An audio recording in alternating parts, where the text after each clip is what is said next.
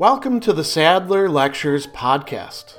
Responding to popular demand, I'm converting my philosophy videos into sound files you can listen to anywhere you can take an MP3. If you like what you hear and want to support my work, go to patreon.com/Sadler. I hope you enjoy this lecture. Categories Book 7 is devoted to what Aristotle calls the category of relation, in Greek the prosty, and one of the aspects of it that he discusses at considerable length, particularly in order to try to help us from making mistakes, is what we would call correlative terms. Now, interestingly enough, the Greek for that is the antistrephonta. This is the word that we actually get antistrophe from, and it shows up at other places in Aristotle's works. And you'll notice that it's not lexically related to the prosty or any of the other sort of ways in which Aristotle talks about this, like pros heteron, or from something to something. In this, it's the terms that, are sort of opposed but connected to each other. And this is at the very core of this particular category, because you don't have relation without having correlatives or correlation between them. That is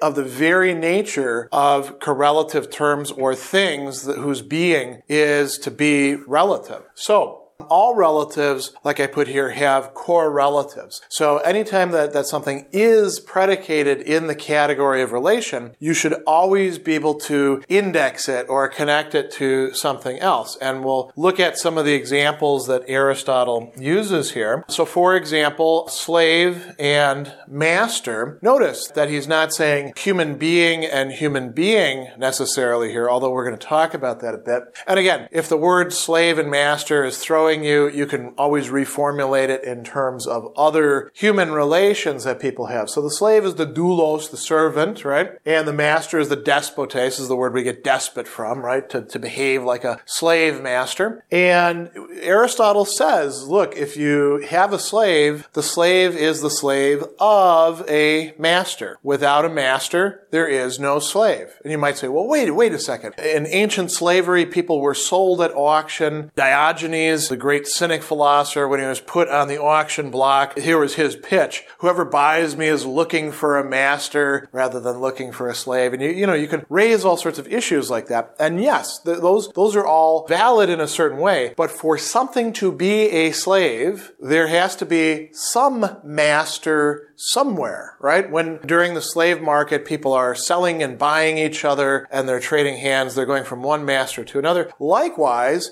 you're not a master unless you actually have some slaves, right? These are correlative terms. And again, those who are offended by the fact that the ancient societies pretty much across the globe had chattel slavery of one form or another, just substitute something else in there. So instead of master and slave, think in terms of teacher and student, or parent and child, or any other sort of relation, right? You cannot have one side without having the other. If you're a parent and you have a child and your child dies, in a certain sense, you cease being a parent. Of course, you can always talk about, your deceased child and the memories that you have of them. But to be a parent means to exist in relation to a child. To be a child means to exist in relation to a parent, even if that parent, again, has passed on and no longer exists. Let's look at another example. Double, diplasion, and half, hemisu. By the way, the word we get hemisphere from, right? Hemisphere. So if you say that something is double, you have to index it to what it is the double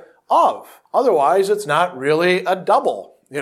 So here's a sort of common example. We see people in movies sidling up to the bar, and the bartender comes over and they say, I'll have a scotch or I'll have a bourbon. And the bartender says, okay, buddy. And then they say, better make it a double, right? Well, double of what? Double the amount of quantity of the scotch, double the size of something else. The something else is half in relation to the double. So let's say, the other person didn't have quite so bad of a day and they're drinking a drink and it's just a regular shot, right, of scotch. And they're looking over there and they say, I've got half what you have. You must have had a terrible day. Now, the terrible day, that's not part of the correlatives, but the double and half certainly is. Knowledge and the knowable, right?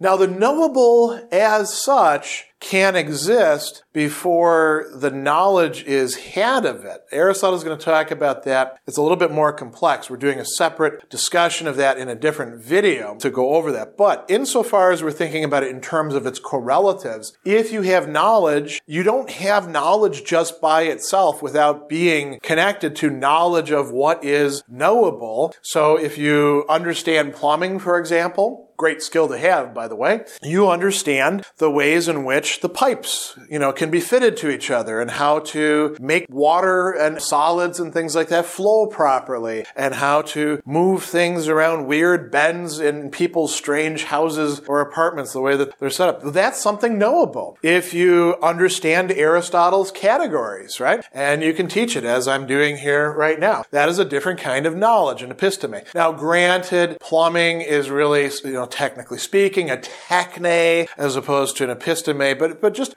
for this part, don't worry about those sort of terms if you've run into them before. We can say this about any other kind of knowledge. Knowledge exists in relation to its correlative, the knowable, the episton, what can be actually known or what is to be known if you're studying that kind of knowledge. So these are pretty typical examples of how correlative terms can be understood in relation to each other. Notice that in his discussion of this topic, Aristotle devotes quite a lot of time to trying to help us to avoid certain mistakes in speaking and thinking about these sorts of issues. So we can make mistakes about what actually is correlative to something else. Here we want to look a little bit more carefully at his discussion. So he says, at times, the correlation will not manifestly appear when a mistake has been made, and the correlate itself wrongly stated. So let's take the first example that he has here. Bird and wing.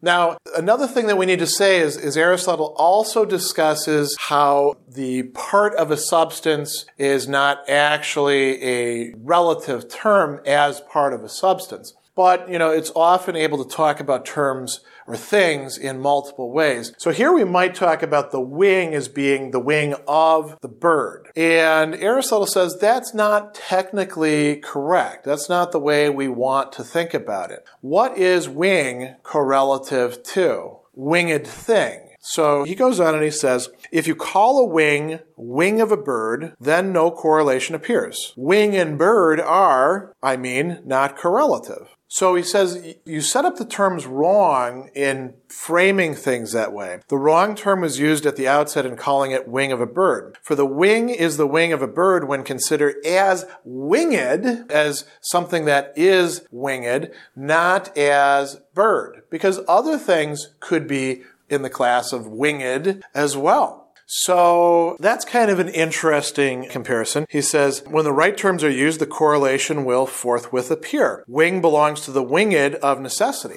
Now, this leads him into a discussion. He says, sometimes we don't actually have the right words for this. And in that case, we need to invent terms. If the language doesn't have the terms that we need, then we need to create names, create terms that we can use for that. And if we do that, then we will be better off in terms of, not making these kinds of mistakes. So he says, let's take the example of boat and ruddered. Now, we, of course, do have this term in English, ruddered, but at the time that Aristotle is writing in Greek, presumably this is not a term that people would have used. So boat and rudder. Is the rudder of the boat? Does the rudder exist in relation to the boat? You'd be tempted to say yes. But Aristotle goes on and he says, to a boat is inappropriate and fails to bring out the correlation, fails to bring out how they are related to each other in this way.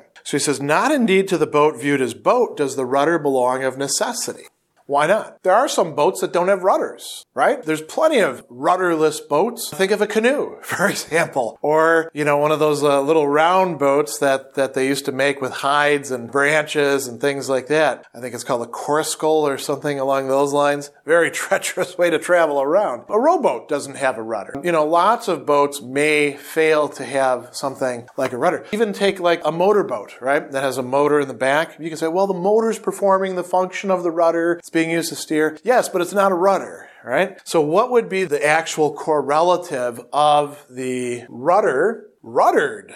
The thing that has a rudder. Now, this is a weird way of talking, even in English, right? And so Aristotle says, this is where we make up a term. Boat is not boat of a rudder, as rudder is rudder of a boat. Since no proper term exists, we coin one to suit the occasion and speak with more accuracy. Thus, the rudder is rudder of the ruddered. And if we express ourselves in this way, then the terms, he says, will be reciprocal. They will be given from each other, given in relation to each other. And so he says, so in all other cases, a head will be better defined as correlative of that which is headed. That's a weird way to talk too, isn't it? So a head is a part of a substance, right? My head is part of me, Greg Sadler, this individual thing, primary substance. Aristotle's saying, no, we look at the head in relation to this thing as being something headed. Then we have a genuine correlative. And he says, animals simply as animals do not have heads of necessity. Some don't have heads. And we could talk about hands that way, or tentacles that way, or all sorts of things that way. So you see the idea. Now the master-slave thing again, he brings up as another example in this case. This is a very interesting one to think about. This is quite rich if we think about, say, implications for technology or human relations. But I'm going to have to skip that, but I'm just putting that out there. He says, relatives are referred to their correlates, provided they're rightly defined. And I want to say this because if the correlate happens to be stated in a casual or inaccurate way, the terms cannot be reciprocal. So let me explain what I mean. He says, let slave be defined in relation to human being. Here it's translating it as man, but anthropos can be human being, right? So the slave is the slave of a human being. And yes, in a certain sense, that is correct. If we're thinking about the institution of slavery, this is part of what we find barbaric and objectionable about it. A human being is owned by another human being. A human being is forced to be the slave, the tool, as Aristotle says, the ensouled tool of another human being. But it's not really accurate in this sense to say that the slave is the slave of a human being. The slave is the slave of a master. Slave exists as a term, as a designation, as a concept in relation to master, and vice versa. So Aristotle will go on and he says, slave could be defined in relation to human being or biped or whatnot instead of it being defined in relation to master. And if this is the case, then no correlation, no correlative connection actually appears. For the reference is really inaccurate. So he says, again, let us grant the two things are correlative with one another and the correct term is being used for the purpose of stating the second. If we remove all of its other, then that is irrelevant attributes, leaving only that in virtue of which it was called the correlative, then will that said correlative be nonetheless found to exist. So the correlative of slave is not human being, it's master. And we might think this out in terms of, like, what is it to be a slave? What is it to be a master? There's clearly a power relation there. There's some sort of relation of domination, of ownership. There's a lot of things that are packed into this, but they don't necessarily need to imply human being. So this is where I said we have all sorts of interesting, rich implications. So he says, if we remove one, we remove the other. If we remove the slave, then there's no master. If we remove the master, then there is no slave. Now, the last thing that I want to point out here is that in many cases, correlatives, as Aristotle says, come into being together. This is not the case in terms of the knowable or the perceptible in relation to knowledge or perception, Aristotle says. The knowable or perceptible generally precede the actually knowing about them. They exist out in the world and then we get to know them or perceive them. But in the case of all these other things, it is the case that one comes into being in relation with the other and vice versa. Now, that's not to say that if, we've got slave and master who happen to both be human beings, that the human beings themselves may not, say, outlive each other or anything like that. But what we're talking about here is not human being and human being. We're talking about these correlatives, slave and master, or teacher and student, or pick whatever else you want to substitute in there. And in those cases, they do come into being as that thing, as, we could say the social equal roles, in this case, at the same time as another. Likewise with the double and the half. You have a double precisely because you have a correlative half, and vice versa. Special thanks to all of my Patreon supporters for making this podcast possible.